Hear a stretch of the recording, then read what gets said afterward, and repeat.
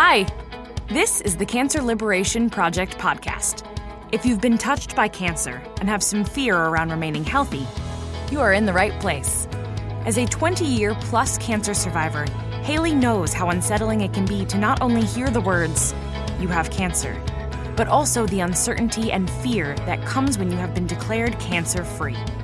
The Cancer Liberation Project was born out of Haley's desire to make cancer less scary for people, to give people hope that they can not only heal from cancer, but live their best, most vibrant life after cancer. Get ready to be inspired with your host, Haley Dubin. Hi everyone, welcome to the Cancer Liberation Project.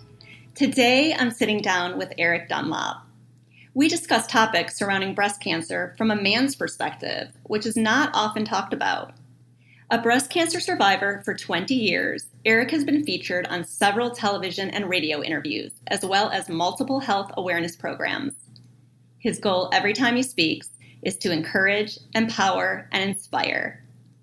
Invitations to speak by corporations, churches, colleges, universities, organizations, and support groups enable Eric to share his message of hope and success with various groups. Eric is an active participant on the American Cancer Society Speakers Bureau, Susan G. Komen Speakers Bureau, and the National Cancer Survivors Speakers Bureau. I look forward to sharing my conversation with Eric, but before I do, just a reminder to head over to my website at revivewellness.com to get your free 7 top tips to keep cancer away and feel confident in your body again. That's REVIVE wellness.com. Hi, Eric. Welcome to the Cancer Liberation Project. I'm really looking forward to talking to you today. Well, I'm excited to be here and like what you're doing with spreading awareness and sharing stories about cancer survivors, and kind of keeping things on the forefront about what's going on and how people are dealing with it. Well, thanks so much. I mean, your story is one that's not often talked about, so I would love you to share it with us.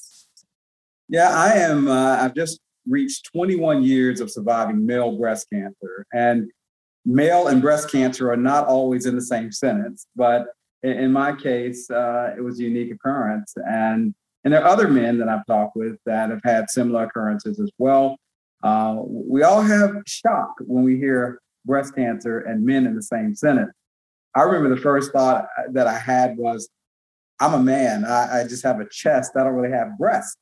And so, of course, that was running through my head. And I think I probably said it out loud. So the doctor's going to say, well, you actually do have breasts.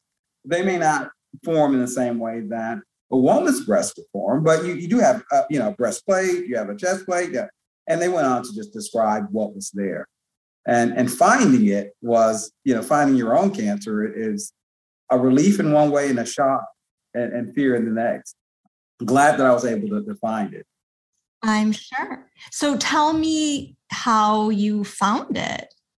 Well, it started out looking at a photo of my wife and I when we got married. And I saw this photo and I was in very good shape, younger, obviously. And, but, pre-children. So when I saw this photo and I looked at myself comparatively, and I saw this young guy in, great shape, you could see the ab definition and the pecs and the guns, all the muscles were where they were supposed to be. And then you fast forward, you have 2 children. You get a little more sedentary in your lifestyle, good cooking from my wife. And I didn't see the 6-pack abs any longer. They were somewhat insulated. I saw that the pecs were not looking the way they were looking, and my arms either. So I decided to do a workout.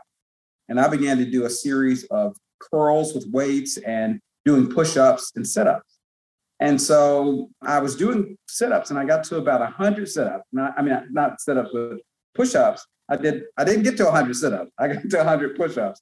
And I felt an excruciating pain in my chest and thought that I'd possibly torn a muscle or something, or overdone it, obviously, in this crazy workout I was doing. But I couldn't get off the ground. And that's how great the pain was, so excruciating that I just kept thinking, what is wrong with me? So my wife is upstairs in the upper level with the two children. One's a 13-month-old, Christopher, and then my 3-year-old, Jordan. And so I asked her to come to the basement. I didn't want to scare her, but I knew that I couldn't get off the ground by myself without this excruciating pain. So when she comes downstairs, I began to explain to her that my chest is hurting so badly that I can't stand. And so she's putting the baby down to run to call 911. And I said, but honey, wait a minute, I'm breathing fine. It's just my chest is hurting. And she comes over to me and tries to assist me stand. And this time the pain on a scale of 1 to 10, I'd say it's probably a 12 to 15. Ooh. I'm grimacing, and she looks at me, and I reach up and I clutch my chest in the space that I'm feeling the pain. And I said, honey, there's a lump there. And she said, well, what do you mean? And I said, there's a lump here, and that's where the pain is. And so she went to touch as well. And she said, there is something there. She said, well, how long has that been there? I said, I just noticed it just, a few moments ago, and this is where the pain is coming from. So I'm going to the doctor the next day, and we're going to figure out what's going on. So I follow suit, go to the doctor, explain to him about this pain I was feeling and what I was doing. And he said, well, when did this lump get there? Because he noticed it as well. And I said, I just noticed it last night. He said, okay. And then I saw him look up, and I saw his eyebrows kind of furrow, just kind of look down like I'm really thinking about this. And he grabbed a piece of paper and he started writing. And what he was writing out, he was writing so quickly that I tried to look over his shoulder and kind of see what is the speed by which he's writing. He said, well, Eric, I thought this was possibly a cyst that I could drain, and that would be the end of it. But it's a mass and it's hard. So we need to do further testing. And I was like, okay, well, whatever test we need to do, let's get that done. Lo and behold, he said, well, let me get my assistant. And he calls for the assistant, like kind of quickly. Can you come in right now? And she comes into the office and she's looking. And I saw on the bottom of his writing, surgical oncology. He was handing her the note and he said, get him an appointment immediately.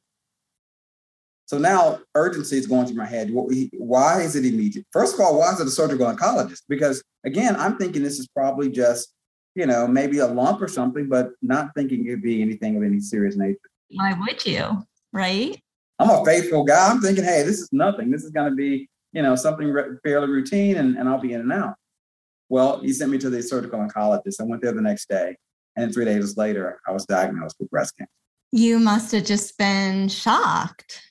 Complete shock. Those thoughts running through your head are just so rapid because you're trying to process and realize that someone has had cancer and your name in the same sentence, let alone it be breast cancer.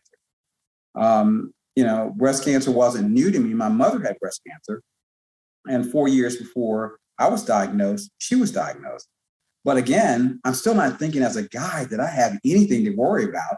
There's no concern of, hey, you could have breast cancer. My grandmother also had breast cancer and died from breast cancer. But I never considered that it could happen to me. It never crossed my mind. And it just wasn't one of those things that you think about when you're going to the doctor. As a man, breast cancer, it just never enters the equation.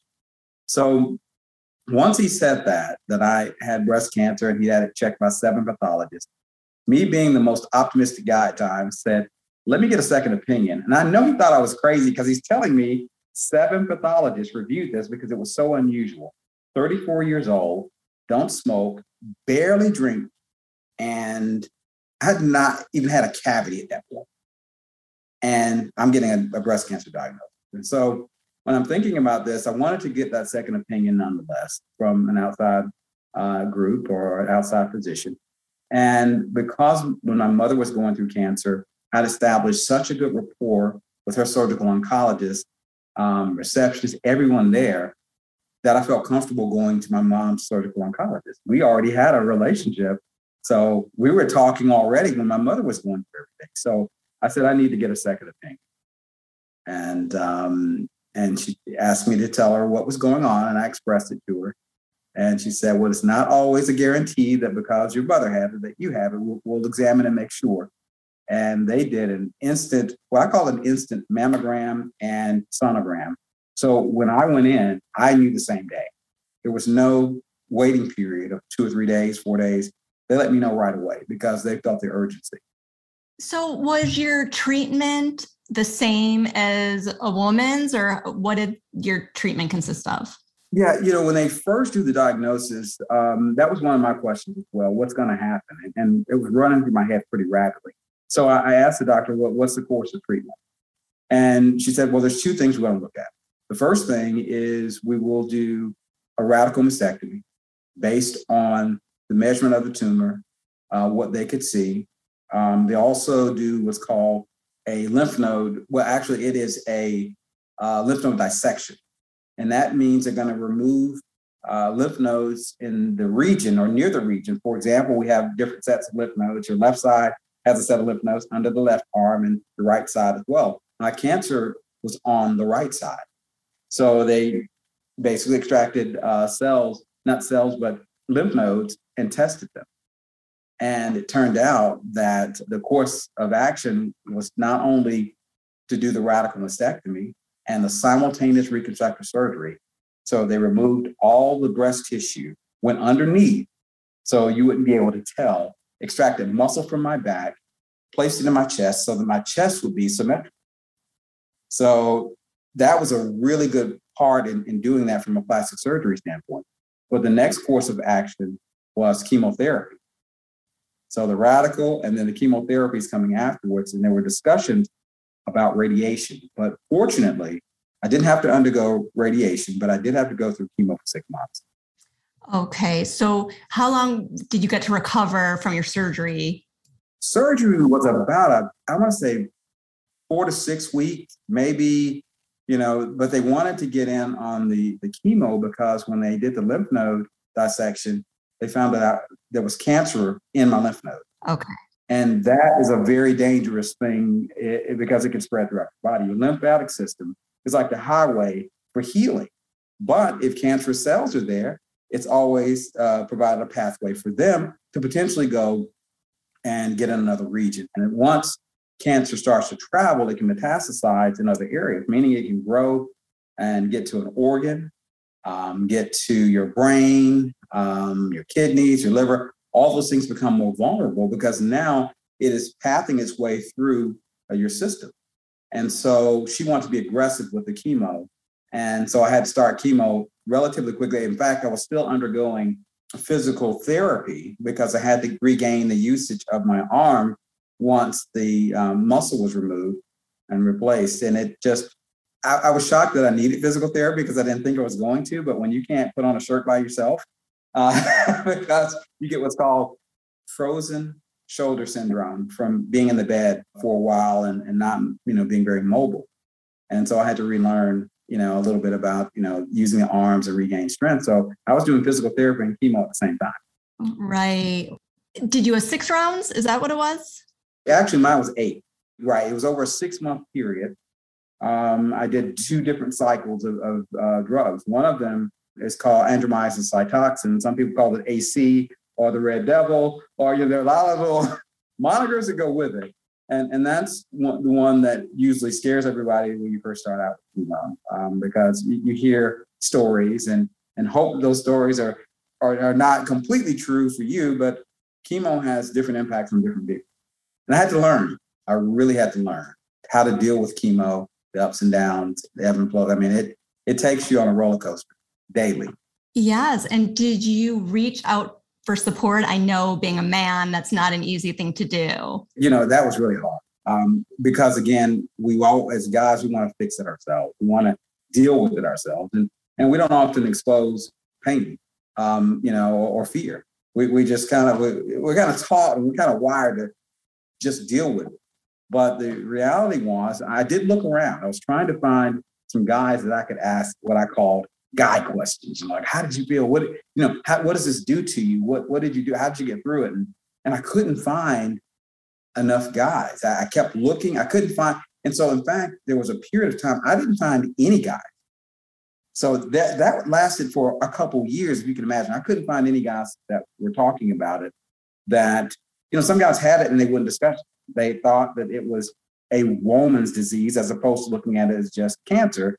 They felt stigmatized. And I understand that because you do kind of go, everything is pink.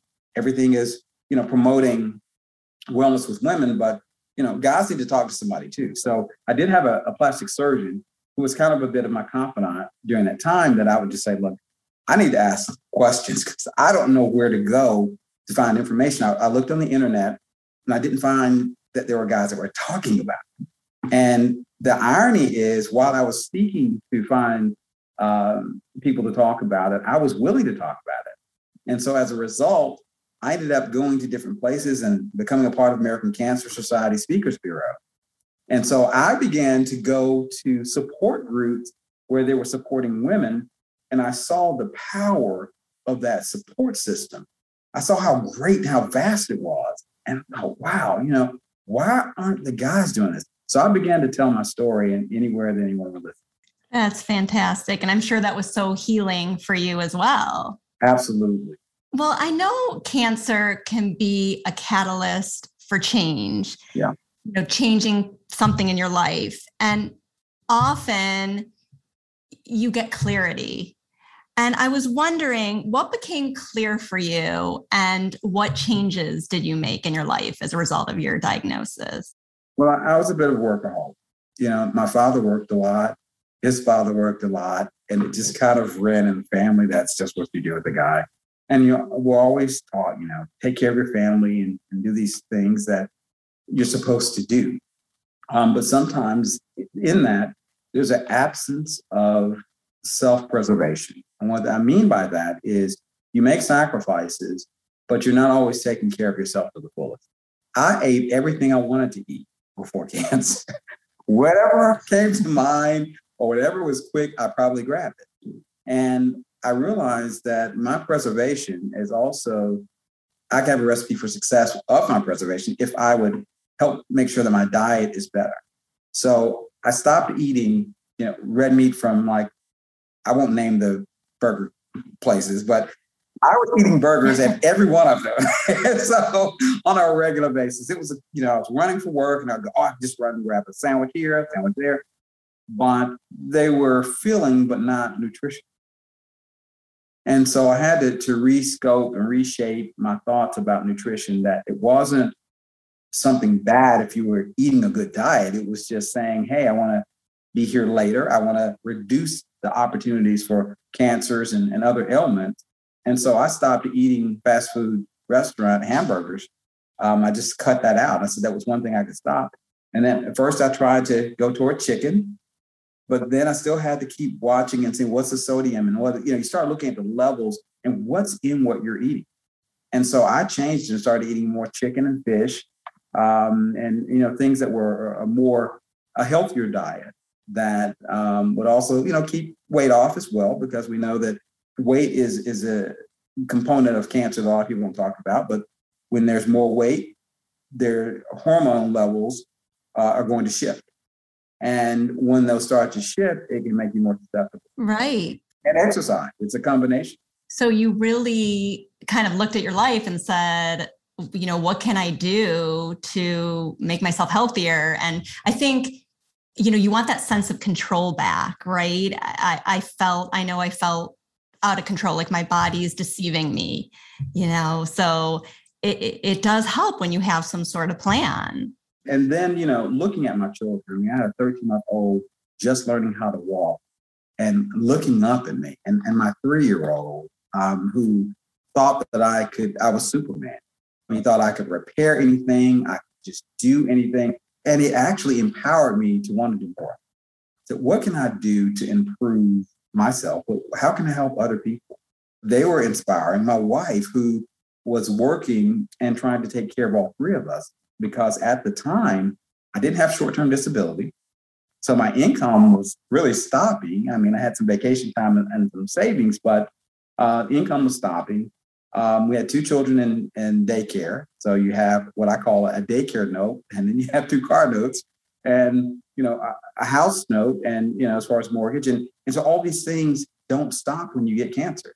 And the bills keep going. The kids still need to go and get the outer experience of, daycare and learning how to deal with other children and socialize and all that. So those things had to keep going. And my wife was going to work every day. And so because of that, I knew that the burden that she was feeling was probably just, enormous. the emotional plus the daily grind of life and me not being able to drive for a while and other things. And so she's carrying all of this. And so I went back to work probably earlier than I should have, but I was determined to make sure that she wasn't bearing all the burden. She's taking care of me and the boys. And I just thought, my gosh, I can't let her keep doing this. It's going to run her into the ground. Now, she's not complaining. She's not saying, and one day I happened to get up at night and I saw her in the hallway and she was crying. It just really got to me. She's scared. And I looked at her and I said, I'm going to beat this. She said, that's what you said day one. You kept saying, she said, how do you know? I said, I just know. I said, I know we've prayed about it together. I've prayed about it by myself. I continue to pray through it.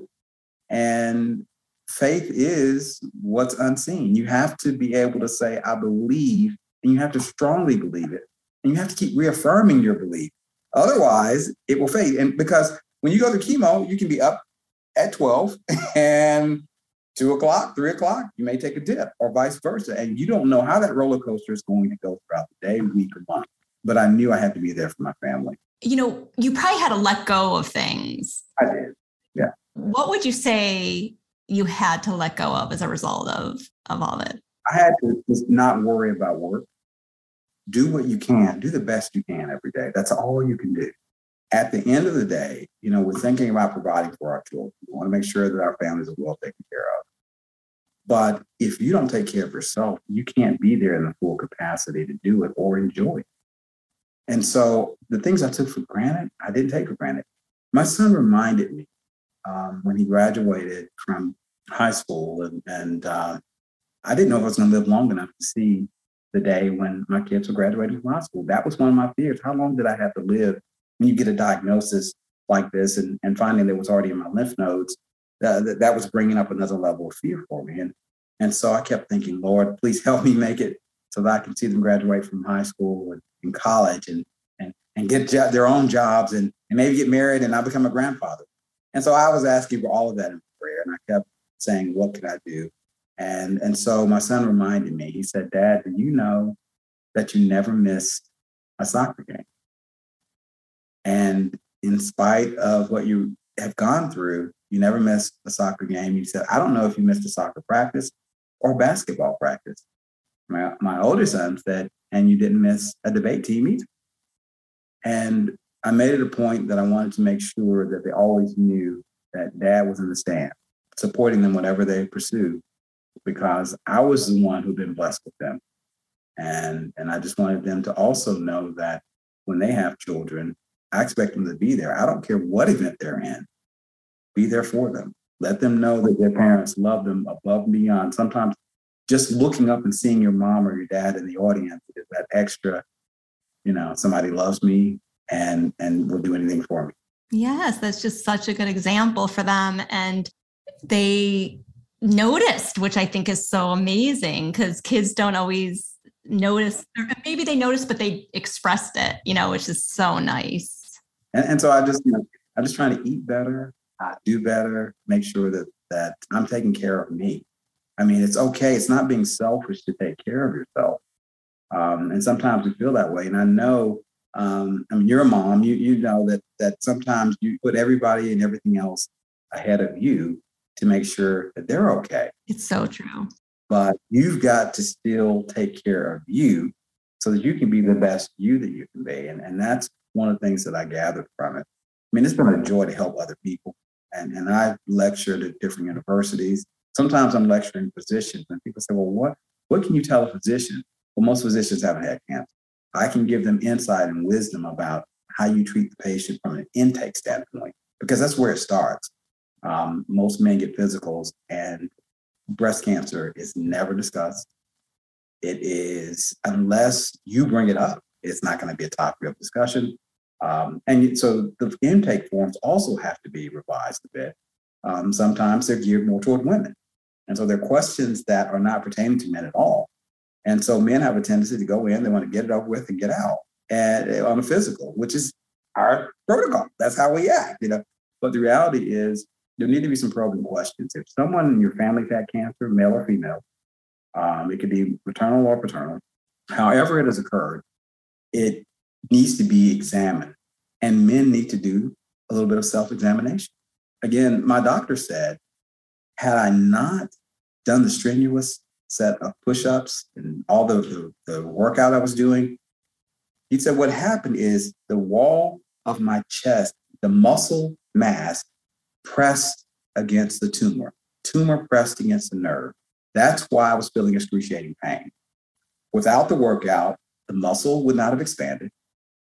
The tumor would not have been pressed on. And he said 60 days later in your diagnosis, we would be having a different conversation. It could be a greater stage 3 or stage 4, or it could be that it's moved to a place that's not operable. So again, the conversation would have been different, and the exercise, albeit a little bit from vanity and trying to get back in shape, but it was a catalyst for me finding out. And it's just kind of motivated me to do other things. I mean, I enjoy public speaking. I have shared my story in many places and will continue to do so. I love that. How did you get in with these doctors to give them your perspective? I think that is so important. I don't think a lot of patients are doing that. Well, what happens is one of the places was Morehouse School of Medicine. I was sought to speak at different events. And so as I would speak at these events, someone would pull me to the side and say, hey, if you consider this entity, or if you consider that entity, Emory here in Atlanta is another place as well, that when I speak to physicians, I always ask them, how do you treat other patients? Or how many male breast cancer patients have you had? And what are you telling them? I'm one of the few people that can say, my mother and I share the same surgical oncologist because her oncologist became my oncologist. And so I would reach out to different universities at times. If I'm doing something or I see that they have an oncology program, I ask them, how are you telling students about cancer? And so sometimes I've taken the initiative to reach out to them. I've lectured at Tuskegee as well. They had a cancer program that was geared toward prostate cancer.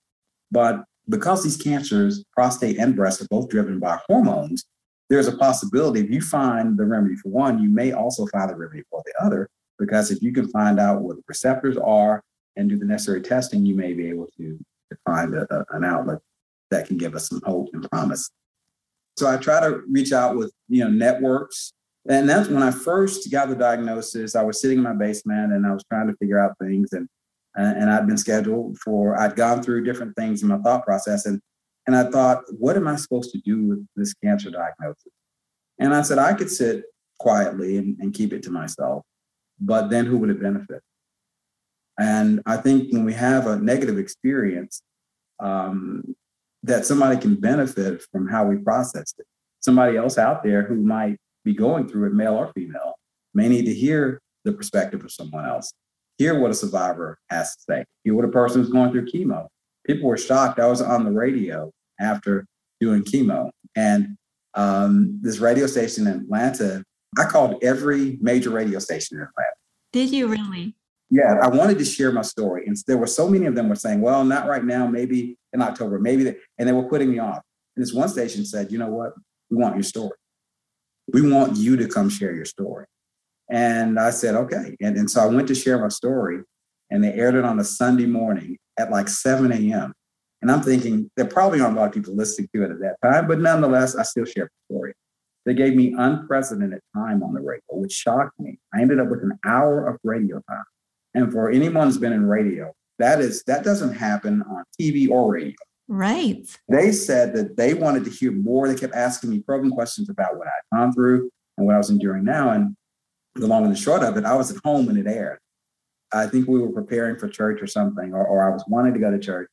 And my phone kept ringing saying, we hear you on this program and we're waiting for part 2, because they did it in segments. And, and some people was like, we're late to church because of you, but, the story was good. And again, I've been blessed beyond belief. I mean, as a young child, I asked for 3 things in life. And I asked for a beautiful wife who's very smart and beautiful and a great person. And I asked for 2 little boys. I said, at least 2 boys. If we have a daughter, she's going to have 2 brothers. So I asked for that. And I thought, in my prayers, I said, God, you gave me everything in my life that I wanted. I don't believe you gave them to me to take them away. So I want to make the best for them. And they mean so much to me. And I couldn't say more. I mean, I love them to death, and just I wouldn't trade them or her for anything. It's the best gift that I could have ever been given. Oh, that's just so nice. And you just exude positivity and hope. And that's what this podcast is about, to give people hope that even if they go through a difficult situation or diagnosis, their life can be incredible. So you're living proof. And I wanted to ask you, I work with a lot of women who are afraid of recurrence. And I know, a lot of times being afraid isn't a bad thing because it pushes you to change. But when it paralyzes you, that's when it's not a good thing. So I was just curious, do you still get worried? It's been 21 years. Do you get fearful sometimes about recurrence? I wouldn't be telling the truth if I said I never had that thought. I have to quiet that thought by reminding myself that I've made it this far, and also reminding myself that I've made it through it. I don't believe that I'll ever have an encounter with breast cancer again. I said when I left the operating table, I told the doctor, this is it. And they said, what do you mean? I said, it's over. And they said, but we haven't started chemo. I said, you don't understand. It is over. When we did the operation and you removed that tumor, it ended there. And you have to remind yourself, otherwise, as you said, fear can paralyze you. And not only can it paralyze you, it can cause you to cycle in areas of depression and worry. And I've never seen anyone benefit from worry. So if you ask someone that is consumed with something and say, okay, so how is that helping you? And how are you helping someone else? If you want to get your mind off your problem, help somebody else. And that's what I decided to do as well. And I found it to be quite therapeutic, that I would go out and share my story, but I also hear the stories of others. And that was a great benefit to me, because I'd hear that others had a plight that may be similar, or they had additional difficulties. Some people are struggling with the balancing of life as it is. And then you throw cancer in there. Now you're really in flux. Don't let anyone fight it alone. If you know someone who's battling it and they want to keep to themselves, you can respect the boundaries, but you can send them a card. Because guess what? A card is still going to be read, and it's probably going to be read more than one time.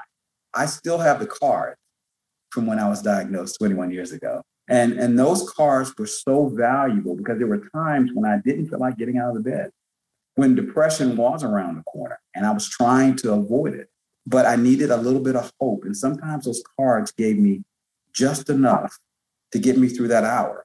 And if I get through that hour, I may be able to get to the next hour, and so on. And so I think we all have battles that we're going to face in life, but let's try to find a way to win them. And if we can't win them all the way, let's win as much as we can. And then let's pull some others along with us and get with a support group. Sometimes it's just sitting there and hearing what the others are going through.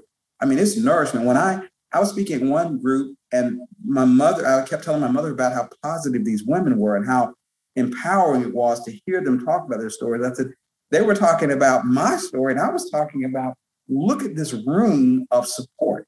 My mother became involved in the organization to an extent that far exceeded where I was with them. and we're still apart. Yeah. Look, it's like a ripple effect. Right. And my mother was 2-time survivor. Oh, that's amazing. Well, I'm just curious, are there men's support groups now? Are you speaking at? There are some groups. There's the Male Breast Cancer Coalition. And there are others that, are embracing that, hey, this is happening. And so I, kind of offer myself up to them as well. If you need me to do something, just let me know. I just want people to be aware of it, because what's the really sad part, especially about male breast cancer, is the undetected. And breast cancer, undetected, male or female, untreated, the lifespan, 5 years. Mm. And that's because the likelihood of it metastasizing is increasing year by year, month by month. And so it's the old adage, if you have something broken, it needs to be fixed. If you had a leaking roof in the house, and for guys that may be looking at this, I really try to drive this point home. Every guy knows when it's time to change the oil in the car, whether it's the indicator across the mantle or a sticker in the upper left corner of the windshield. There's a reminder there. And we do what we need to do to make sure that car is running efficiently. Or our body is the engine that we were given. Why don't we invest a similar type approach in scheduling those doctor's appointments? Most people have a smartphone, or you have a computer, or you have access and technologies that or you have just a phone that you can call and say, I need to schedule an appointment. Those appointments need to be more important than a car that's depreciating in value, that is going to get old, and you could take care of this and put it in the best shape that it can be. And we only get one. It's not as if you can trade the car in, but you can trade your body in. That's for sure. Maybe one day people will come up with that, as time goes on, the technology advances. But this is the one we have. So let's make the best of it. That's a perfect way to end and go into our next segment of Random Round questions. Okay. Fill in the blank. Freedom to you is doing the thing that you love to do and not worrying about what everyone else thinks about it. And with that, I want to add there's something I've been wanting to do, and it's silly, probably, but it would just be fun. I've never done it. I'm going to do it. And you kind of put your bucket list together, things you want to do, and then set out and do them. I mean, what are we waiting for? So true. We don't know what can happen tomorrow. Right. I mean, the pandemic came. There's so many things people were going to do, plans they were making, and all of a sudden it will stop. But if we go forth and do the things that we enjoy, it also gives us joy to give back to others. No doubt. And you are definitely doing that. When you're feeling afraid, what do you do? Pray. I pray and I will analyze things sometimes in my walks. I like to get walks and exercise. That's one of my favorite things to do. I jog some of it, but I walk some of it. And in that time, I'm processing, dealing with different things. I'm releasing stressing, and I'm also gaining the exercise and the benefit of that. So it kicks in some good endorphins as well. And so that makes me feel good, and I can process things better. If you could have a 1-hour discussion with someone past or present, who would it be and why? It will probably be Dr. King.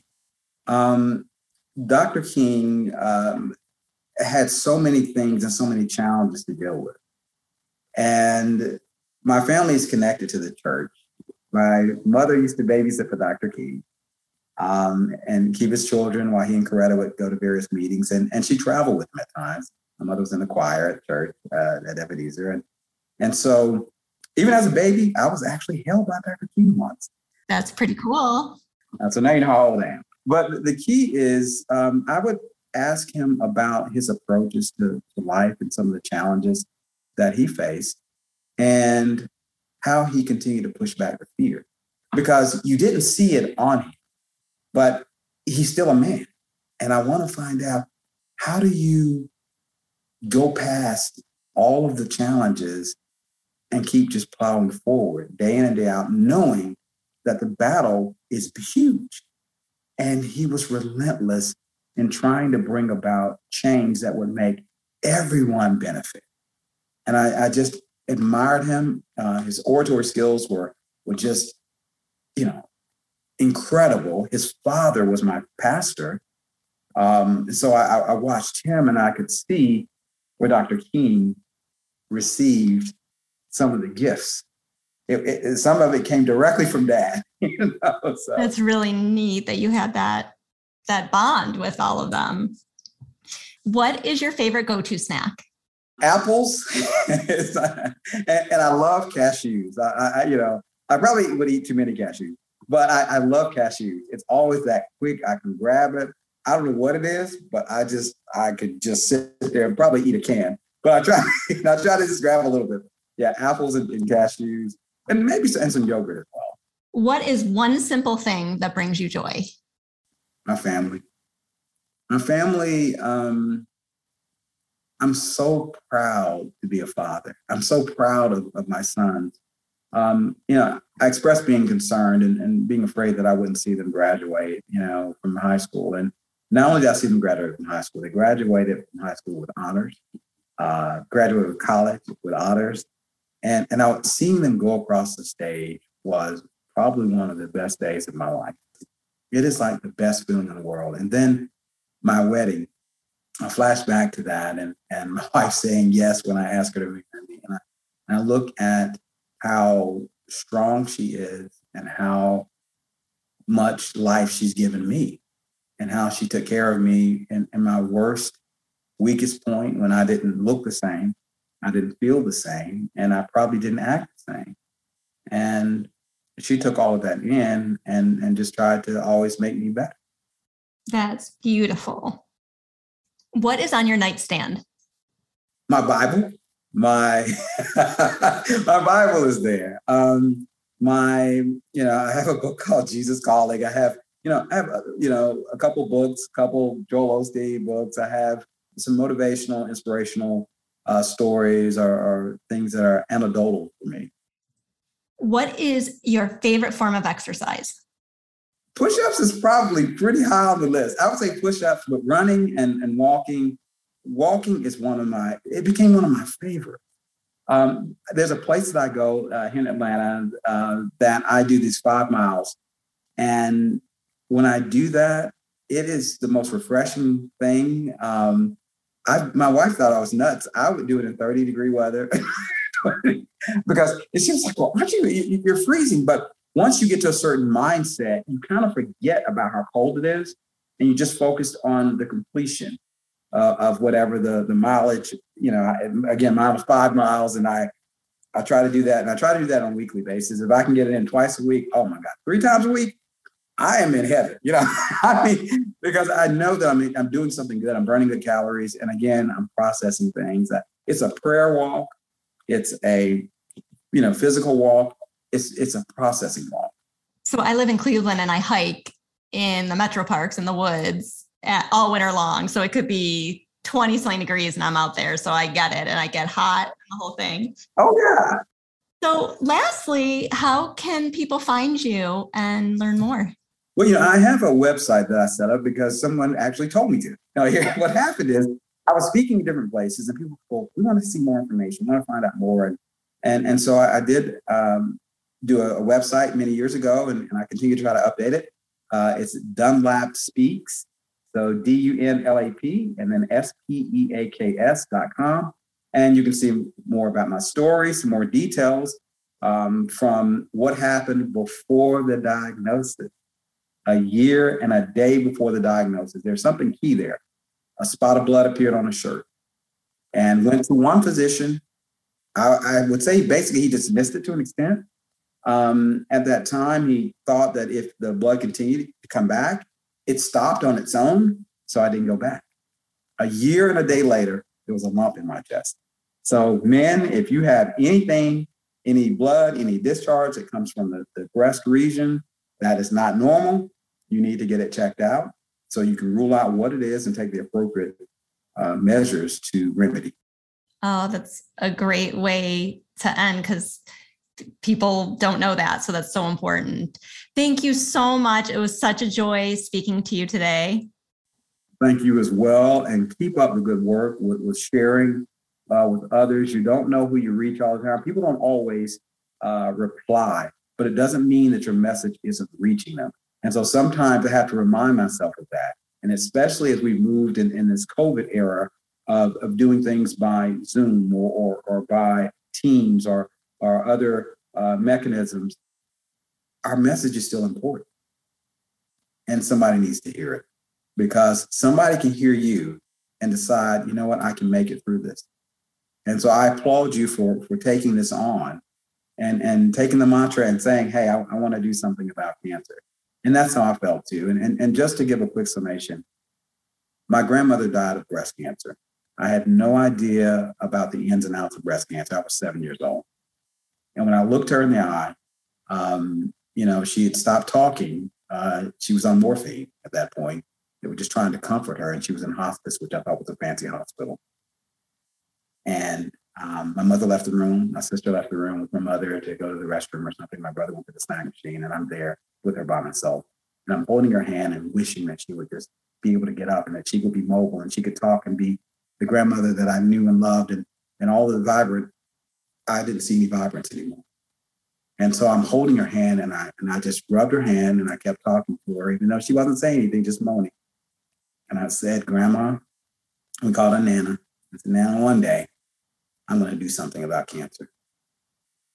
Not knowing that 27 years later, I'll be diagnosed with breast cancer, and my mother would be diagnosed 23 years later. You have to believe in a divine plan, right? It was more prophetic than I would ever imagine. And so I hope in some way that I'm keeping the promise that I made to her. Thanks so much. That's it for today's episode. Thank you so much for tuning in. If you enjoyed this podcast, please rate, review, and subscribe. Doing so will really help this podcast get noticed and will help us to inspire more people. And remember, the sky is the limit when you take your power back when it comes to your health.